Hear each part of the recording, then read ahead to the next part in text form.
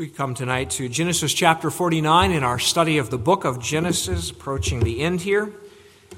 Chapter 48, Father Jacob was sick. He's on his deathbed here, really, because by the end of chapter 49, he dies in the last verse. But in chapter 48, he had blessed the sons of Joseph, Ephraim and Manasseh, and had elevated them to tribal patriarchal status. He'd made them the heads of tribes. And now he gathers all his sons, and he speaks these parting words of prophecy and blessing. In Genesis chapter 49. Verse 1, the word of the Lord. And Jacob called his sons and said, "Gather together, that I may tell you what shall befall you in the last days. Gather together and hear, you sons of Jacob, and listen to Israel your father. Reuben, you are my firstborn, my might and the beginning of my strength, the excellency of dignity and the excellency of power. Unstable as water, you shall not excel, because you went up to your father's bed, then you defiled it. He went up to my couch. Simeon and Levi are brothers. Instruments of cruelty are in their dwelling place. Let not my soul enter their council. Let not my honor be united to their assembly. For in their anger they slew a man, and in their self-will they hamstrung an ox. Cursed be their anger, for it is fierce, and their wrath, for it is cruel. I will divide them in Jacob and scatter them in Israel. Judah, you are he whom your brothers shall praise. Your hand shall be on the neck of your enemies. Your father's children shall bow down before you. Judah is a lion's whelp. From the prey, my son, you have gone up. He bows down, he lies down as a lion. And as a lion, who shall rouse him? The scepter shall not depart from Judah, nor a lawgiver from between his feet, until Shiloh comes, and to him shall be the obedience of the people. Binding his donkey to the vine and his donkey's colt to the choice vine, he washed his garments in wine and his clothes in the blood of grapes. His eyes are darker than wine and his teeth whiter than milk. Zebulun shall dwell by the haven of the sea. He shall become a haven for ships, and his border shall adjoin Sidon. Issachar is a strong donkey lying down between two burdens. He saw that the rest was good and that the land was pleasant. He bowed his shoulder to bear a burden and became a band of slaves. Dan shall judge his people as one of the tribes of Israel. Dan shall be a serpent by the way, a viper by the path, that bites the horse's heels so that its rider shall fall backwards. I have waited for your salvation, O Lord. Gad, a troop, shall tramp upon him, but he shall triumph at last. Bread from Asher shall be rich, and he shall yield royal dainties. Naphtali is a deer let loose. He uses beautiful words. Joseph is a fruitful bough by a well. His branches run over the wall. The archers have bitterly grieved him, shot at him and hated him. But his bow remained in strength, and the arms of his hands were made strong by the hands of the mighty God of Jacob. From there is the shepherd, the stone of Israel, by the God of your father, who will help you, and by the Almighty, who will bless you, with blessings of heaven above, blessings of the deep that lies beneath, blessings of the breast and of the womb. The blessings of your father have excelled the blessings of my ancestors, up to the utmost bound of the everlasting hills. They shall be on the head of Joseph and on the crown of the head of him who is separate from his brothers. Benjamin is a ravenous wolf. In the morning he shall devour the prey, and at night he shall divide the spoil. All these are the 12 tribes of Israel. And this is what their father spoke to them, and he blessed them. He blessed each one according to his own blessing. Then Father Jacob charges them to bury him in the land of Canaan. And then in verse 33, when Jacob had finished commanding his sons, he drew his feet up into the bed and breathed his last and was gathered to his people. So for the reading of Scripture, let's bow before God and ask Him to bless it to us.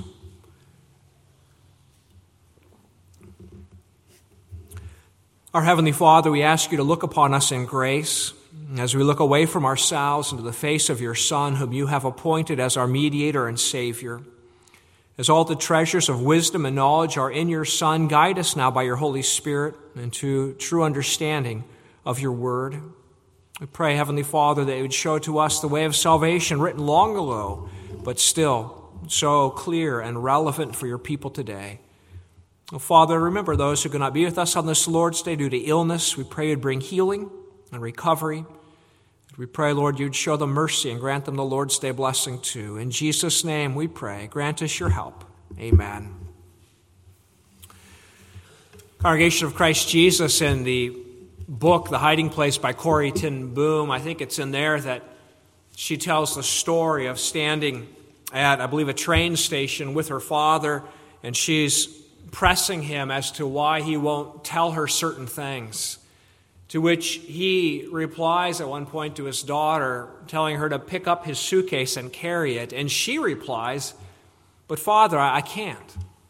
I'm not big enough. I'm not strong enough."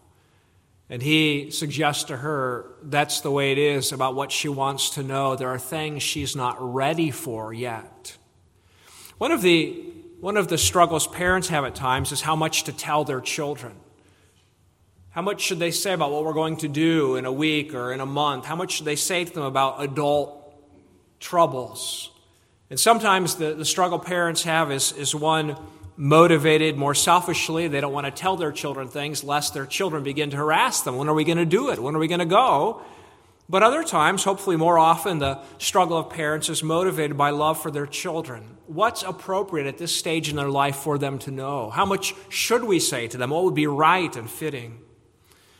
But if there's one person, of course, who has the knack of parenting down, if we can put it that way, it's our Father in heaven. And our Father in heaven always tells His children the right amount at the right time, doesn't He? And as you study the Bible, you note that there is a progression in revelation, that God doesn't tell His people everything up front, but as He walks with them through the journey of the decades and centuries, He unveils more and more and more to them along the way. And as we come to Genesis 49 tonight, we see that God brought His people to a monumental point at the deathbed of Father Jacob. God had called Abraham and then Isaac and now Jacob, who has these 12 sons. And here, as he's about to die, the Spirit of Christ so works in Father Jacob that God reveals some glorious things. Now, Jacob, you recall, has come down to Egypt because there's a famine, and Joseph, become prime minister in Egypt, has called his family down to come and move there. And Father Jacob, when he came to Egypt at 130 years old, he seemed to think he could die now. He told Jacob, "I've seen you, I can die now." But in God's providence, he lives another 17 years in the land of Egypt. And yet we don't know much about that time. The text sort of zooms past it. But now at the end of his life, the text of Genesis slows way down, because these are vital words for the future of the church. And so we have that chapter last week, 48, the blessings upon Ephraim and Manasseh. And now Father Jacob gathers up all his sons to speak words to them. But the words he speaks by the Spirit of the Lord are not simply, therefore, words of a father wishing his sons well or saying what he hopes will become of them, what his ambitions are for them, but they're the words of God spoken through his mouth. And they're given to these 12 sons not to satisfy their vain curiosity, but specifically to equip them to wait for the coming Redeemer. In fact, Father Jacob, you notice, in the midst of all these prophecies, he breaks out in verse 18 and he says, "I have waited," or you could translate it, "I wait for your salvation, O Lord." And that's what he's trying to call his sons to do, to wait. So they need the hope that there's coming a king who will deliver them. They need this hope. If they're going to stay unified as 12 brothers and 12 tribes together, they need this hope. If they're going to stay holy and not mix with the Egyptians, they need this hope to wait for the coming Redeemer. And that's what the Lord's calling them to do in these blessings and prophecies. Let's look at these as the Lord calls us to wait for our King to return as well. We see four things tonight as you find them outlined in the bulletin. First of all, the condemnation of worldly methods. Secondly, the hope of a restoring king. Thirdly, the assigned places of life and struggle. And number four, the almighty guarantee of blessing. Well, learning to wait for the Lord's King means learning to know that we need him. The greatest difficulty, as you know, the greatest difficulty in evangelism is not really telling people who Jesus is or what he's done, but the greatest difficulty in evangelism is getting people to believe they need a Savior, right? Our hearts are naturally confident that we can save ourselves, that we're up to the task, that we're strong, that we're good, that we can employ the methods we have and they'll be sufficient. And yet the story of the Old Testament church includes these repeated lessons that man's methods are insufficient for salvation. And so that's really the lesson of these first three sons here. The text here, by the way, in Genesis 49 follows the sons of, remember Jacob had 4 wives, follows the sons of Leah, and then the sons of the 2 concubine wives, and then ends with the sons of the favorite wife, Rachel, Joseph and Benjamin. But these first 3 sons of Leah and first 3 sons of Jacob are sons that have issues, right? Reuben, verse 3, are my firstborn, my might and the beginning of my strength. But verse 4, unstable as water, you shall not excel because you went up to your father's bed. Reuben, the firstborn, according to the norms of the day, should have received a double portion of his father's wealth so that he could be equipped to be the leader of the family. But Reuben, you recall, committed immorality with one of his father's wives, Bilhah. And because of that now, discipline and judgment comes. He has forfeited that honor. Reuben's motive in that sexual immorality, whether it was simply sexual lust or perhaps it was a power grab in which Reuben was trying to stake out a claim to the place of leadership by taking his father's wife. In any case, what we see in Reuben is an attempt to secure happiness by worldly means. By the path of instant gratification, it was a refusal to wait upon the Lord.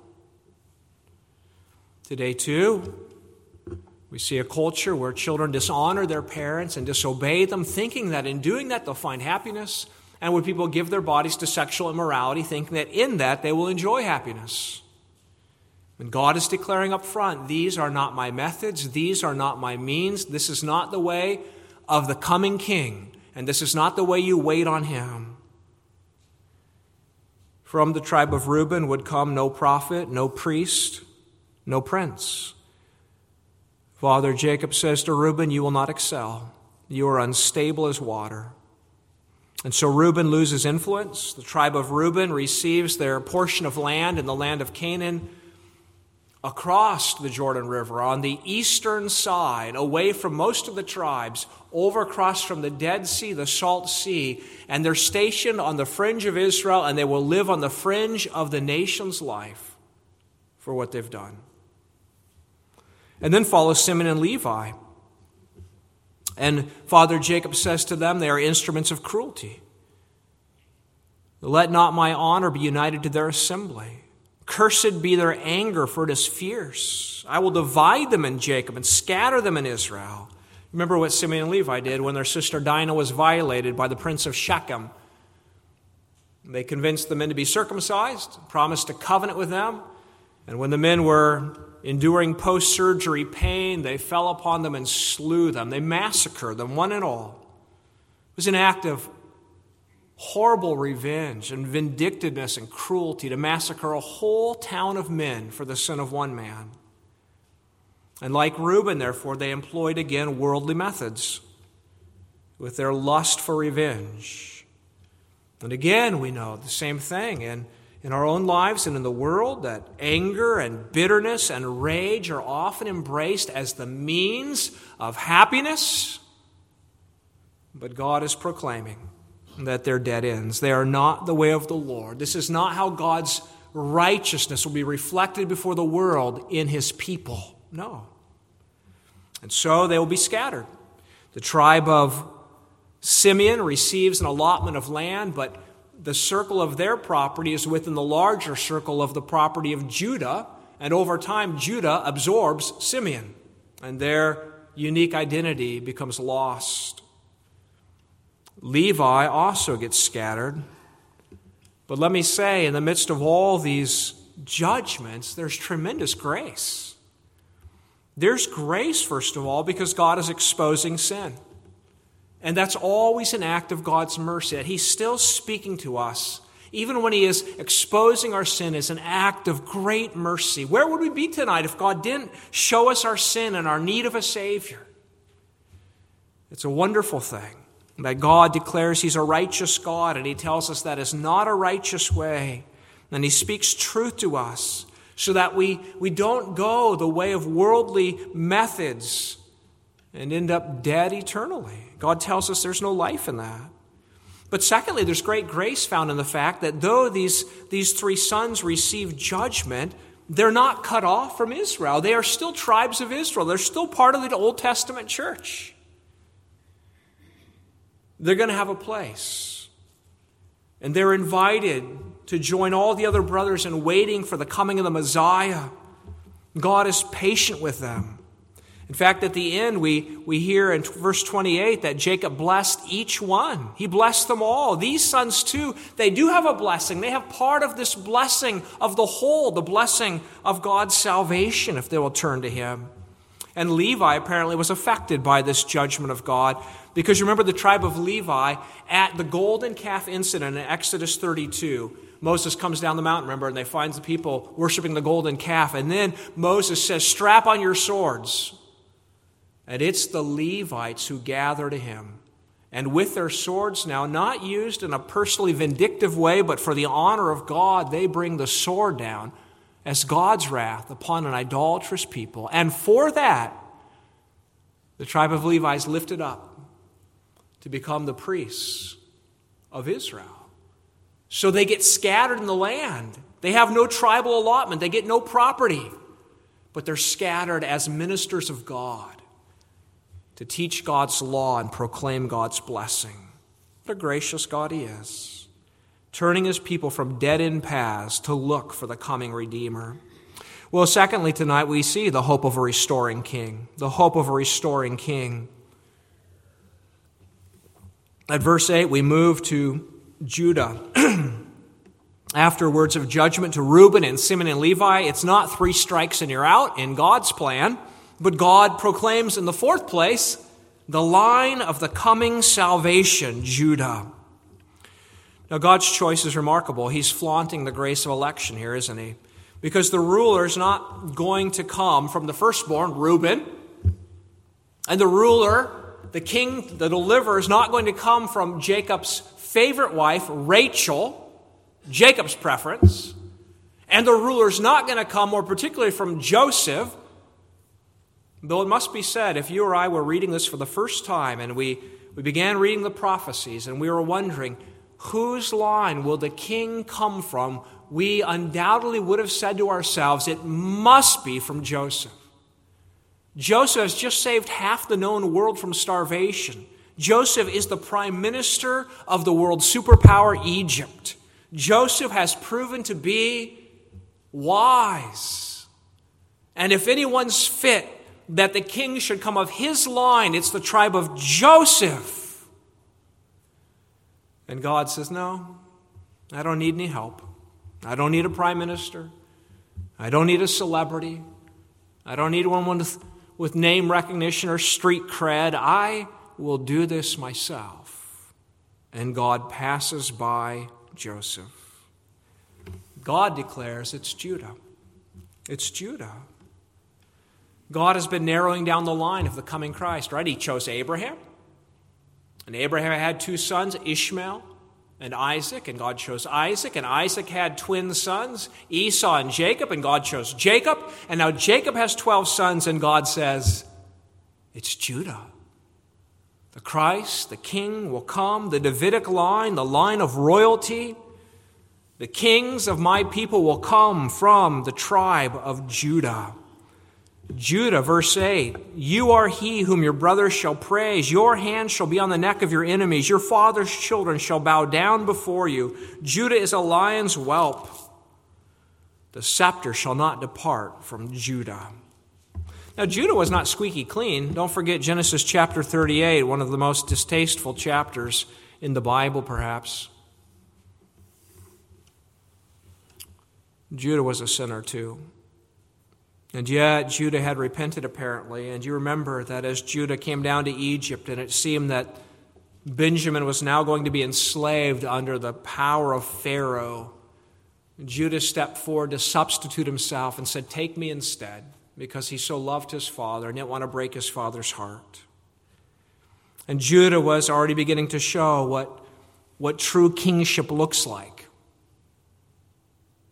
True kingship is a matter of self-sacrifice for the good of one's people.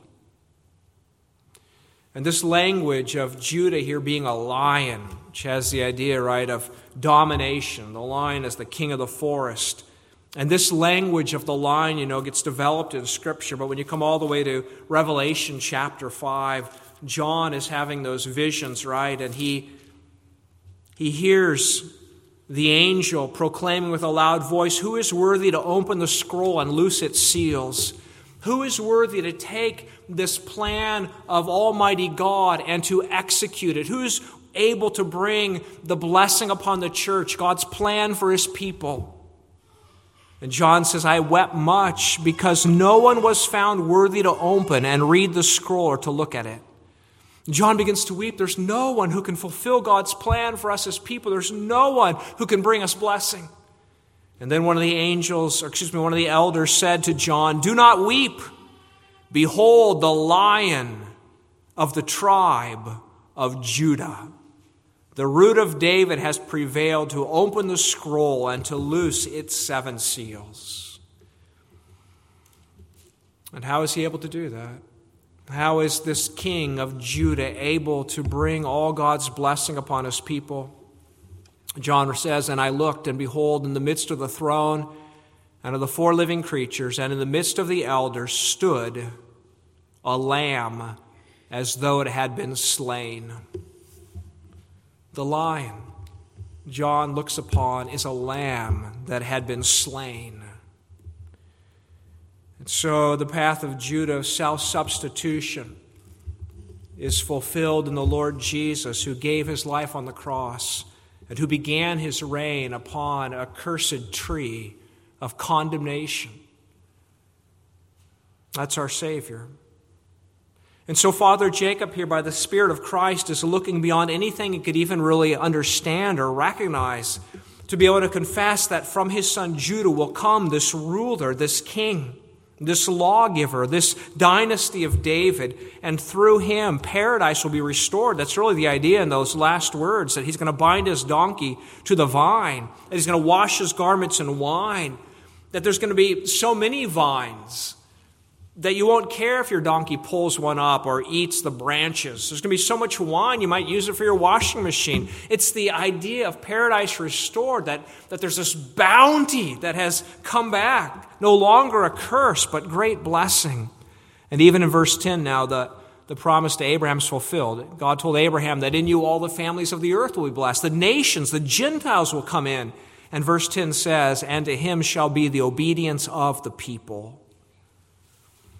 This is the glorious King, God's promise. And he's revealed it now. It will be of the tribe of Judah.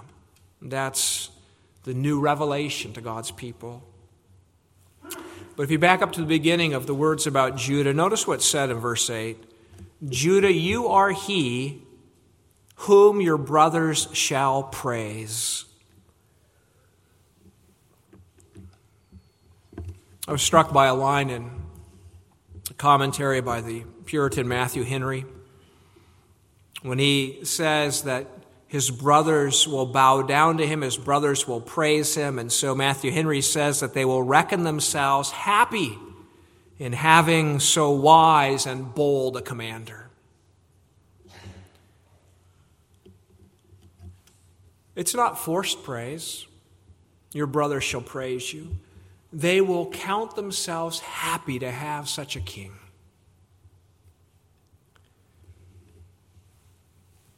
As you think about the Lord Jesus tonight, is that your response? That you praise him because you are happy to have such a king? You see, one of the tests as to whether we're living out of the gospel or not is the question, when I think about the Lord Jesus, does it conjure up in my mind a commanding, vigorous lawgiver who lays law upon law? I hope I don't hear from him. I hope he doesn't come around too soon. It's such a burden when he speaks. Or when you think of the Lord Jesus Christ, you say, oh, I can't wait to see him. Oh, how I love to sing his praises. I am so blessed to be one of his citizens, one of his subjects. If truth be told, we often fall back into that old way of thinking. And that old way of thinking, of counting Christ Jesus a burden, comes when we try to hang on to the world's methods and Jesus at the same time. When we want to employ the way of Reuben and the way of Simeon and the way of Levi and also know the son of Judah. And we can't have it both ways. To learn to praise the Lord Jesus means to let go of the world, to confess our sin, to acknowledge our helplessness, and to see how gracious the Lord is that he gave his life for us. That though Genesis quickly turns to paradise lost, in Christ it becomes paradise restored. And the vines give plenty as he brings a new creation. But until he comes again, it's struggle. And that brings us to point 3, the assigned places of life and struggle. There's numerous sons now that are mentioned. 2 more, the sons of Levi, and then the sons of the concubine wives, Bilhah and Zilpah, Jacob's wives. I won't go through each of them for the sake of time and because in some cases it's rather difficult to know exactly how these things are fulfilled. But I would draw your attention to a couple things. First of all, it's noteworthy that God has a word for each of the sons. Each one has a place to live. Each have given a tribal allotment in the land of Canaan. Each has a role to play. And it's remarkable, I think, that there's diversity here as to where God places them. If you haven't ever done it, you might take out chapter 49 sometimes and get one of those Bible maps that shows the tribal allotments in the land of Canaan and see where all these tribes get located when God brings them into the land. Zebulun, for instance, we read in verse 13, he shall dwell by the haven of the sea. His location is by the sea or towards the sea, and he seems to enjoy international trade and prosperity. Verse 20, the bread from Asher shall be rich. There are some tribes who get more by way of fertile land, who get more by material prosperity. We might, as we read all these things, say, why don't they all get the same? Why don't they all get the same amount of land, the same amount of good land, the same amount of bad land, the same amount of trade and trade routes? That's not the way God does it, is it?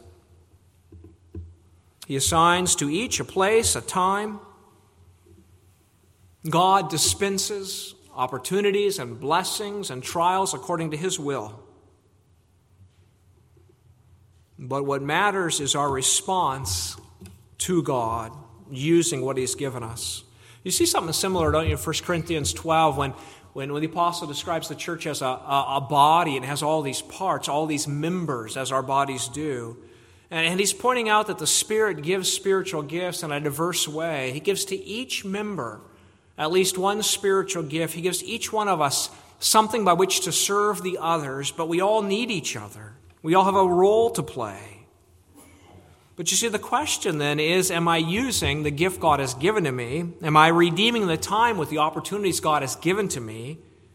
Though God manifests the Spirit diversely among us in terms of spiritual gifts and in terms of opportunities and in terms of all these blessings, yet with what God has given me, am I responding to him in a way that waits upon the coming King? And something else that shows up as you look through all these sons here is that each has a battle to fight. The struggle of the seed of the woman versus the seed of the serpent continues. We read in verses 14 about Issachar. Verse 15, he saw that the rest was good and that the land was pleasant. He bowed his shoulder to bear a burden and became a band of slaves. Seems like Issachar failed to battle his enemies and instead enjoyed the prosperity and decided just to compromise with the enemy and even was willing to become a slave instead of fighting. Dan, in verses 16 and 17, Dan shall judge his people as one of the tribes of Israel. Dan shall be a serpent by the way. Of the tribe of Dan comes the famous judge Samson. But the Danites fall into false worship, and they drift towards the great serpent, Satan.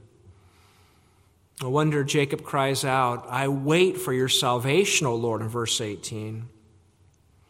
And then Gad also receives a portion of land on the eastern side of the Jordan, and therefore he's exposed to the attacks of the Moabites and the Ammonites by raiding parties.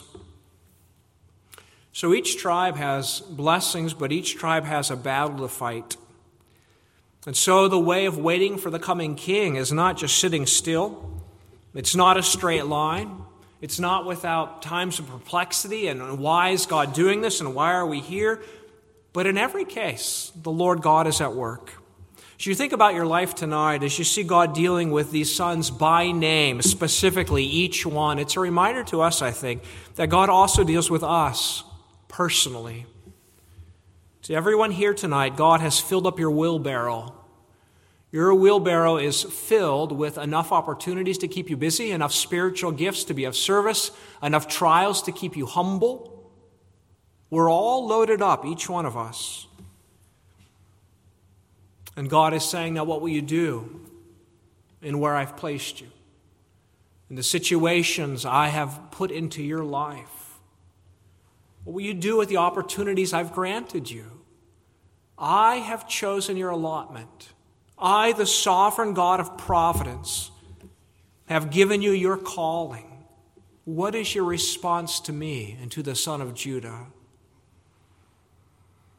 And if that scares us and we think, I don't know, makes me nervous, not sure about this, what trials I'll have to endure, I'm not sure about the weighty responsibilities God has laid upon me, I don't know if I can do this, then the final thing we hear tonight is the great comfort, the almighty guarantee of blessing as God speaks through Jacob to Joseph.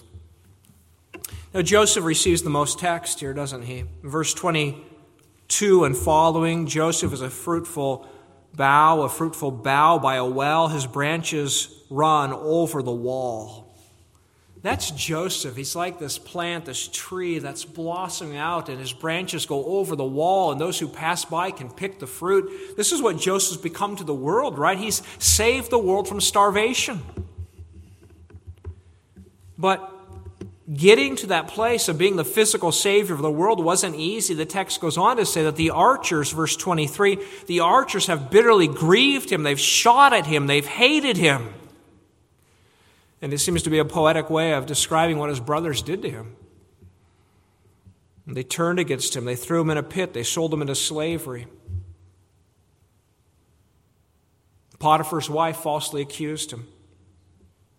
And what could Joseph do? Who would protect Joseph? How would Joseph make it? This is my allotment, God, to be thrown down into slavery in Egypt, to be put into a prison, to be falsely accused, to be hated by my brothers? How can I respond to God in this? But Father Jacob says, verse 24, but his bow remained in strength, and the arms of his hands were made strong by the hands of the mighty God of Jacob. From there is the shepherd, the stone of Israel, by the God of your father who will help you. As Joseph went through all of that, you recall there was somebody always watching out for Joseph. There was someone greater than his brother's hatred, someone greater than the lies of Potiphar's wife. There was the Almighty Lord of the covenant, the God of Jacob, who strengthened him, protected him, comforted him, who carried him, who opened prison doors for him. All these names are named. One commentator writes, all the names by which Jacob had come to know his God, and each of which laid stress upon some specific attribute, were gathered together in this pronouncement of blessing upon Joseph. Another one writes, a cascade of divine ascriptions unparalleled in Genesis. Another one says, he invoked a waterfall of divine names over his son, Mighty One of Jacob, Shepherd, Stone, God of your father, El Shaddai. Thus we cannot miss the point. It was God in the full significance of these names and metaphoric appellations who had delivered Joseph and sustained him and who would effect further blessing. What a comfort if all the sons were listening, some of them hearing words of great discipline. I'm going to scatter you. Some of them hearing words of great humiliation. You're going to become slaves. But all of them hearing about a God who carried Joseph through the worst and made him a blessing to the world. Joseph has risen to his highest point, right? And now he must diminish that the son of Judah may rise. But Joseph has served an important role, hasn't he, in the progression of revelation? Because God has foreshadowed the coming of the Lord Jesus, who will be hated, who will be falsely accused, who will be cast down. It'll look like no one can help him as he hangs on the cross, and who dies. But the God of Jacob will raise him from the dead and lift him up victorious from the grave to the heights of heaven as the King of Judah. God will do as he said to Mary. He will give him the throne of his father David. And so we see in Jesus Christ the almighty power of God to save. And as we look to Jesus Christ, then we know that all these divine names describe for us our God. And everything God was for Joseph, he in Christ is for us. And that's important because, brothers and sisters, our waiting is not yet over. The Son of Judah has appeared. He's won the battle. He's ascended to heaven. He's paid for all of our sins, but we still live in a broken world. We still have our trials and our troubles. And we wonder, how can I wait for Christ to come back? How can I make it? How can I be fruitful? And God says, do you see what I did for Joseph? A fruitful bough by a well. God says, do you see what I did for Christ? Hated by men, but the blessing to the world. And God says, if you are united to Jesus Christ by faith, then I am able and I'm willing to make your life a blessing too. You're not on your own. You're not a victim of circumstances. You're not enslaved to sin.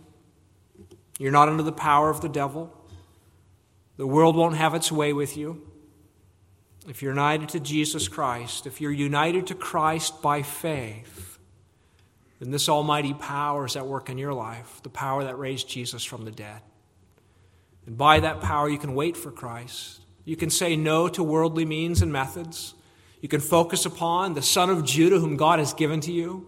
You can recognize with all these sons that God has given you your allotment and your portion and your place to serve. And though the archers shoot bitterly at you, you can identify with Christ and say, they did that to my master too. But it didn't sink him. God has lifted him up victoriously. And when Christ, who is your life, appears, you also will appear with him in glory. Colossians 3. God gives us what we need to know at just the right time. Amen. Let's pray. Father in heaven, we thank you for your holy word. We pray you give us the grace to know how this applies in our lives, to take it to our hearts. We pray you'd expose to us where we've relied upon worldly means.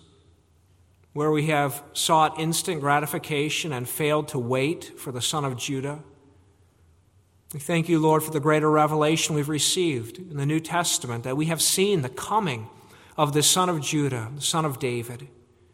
We thank you that he is the victor, and we praise you for him. We pray that we learn to praise his name. We pray, Heavenly Father, that you give us hearts to wait on him until we see him coming on the clouds in glory. Make us fruitful for that day. In Jesus' name, amen.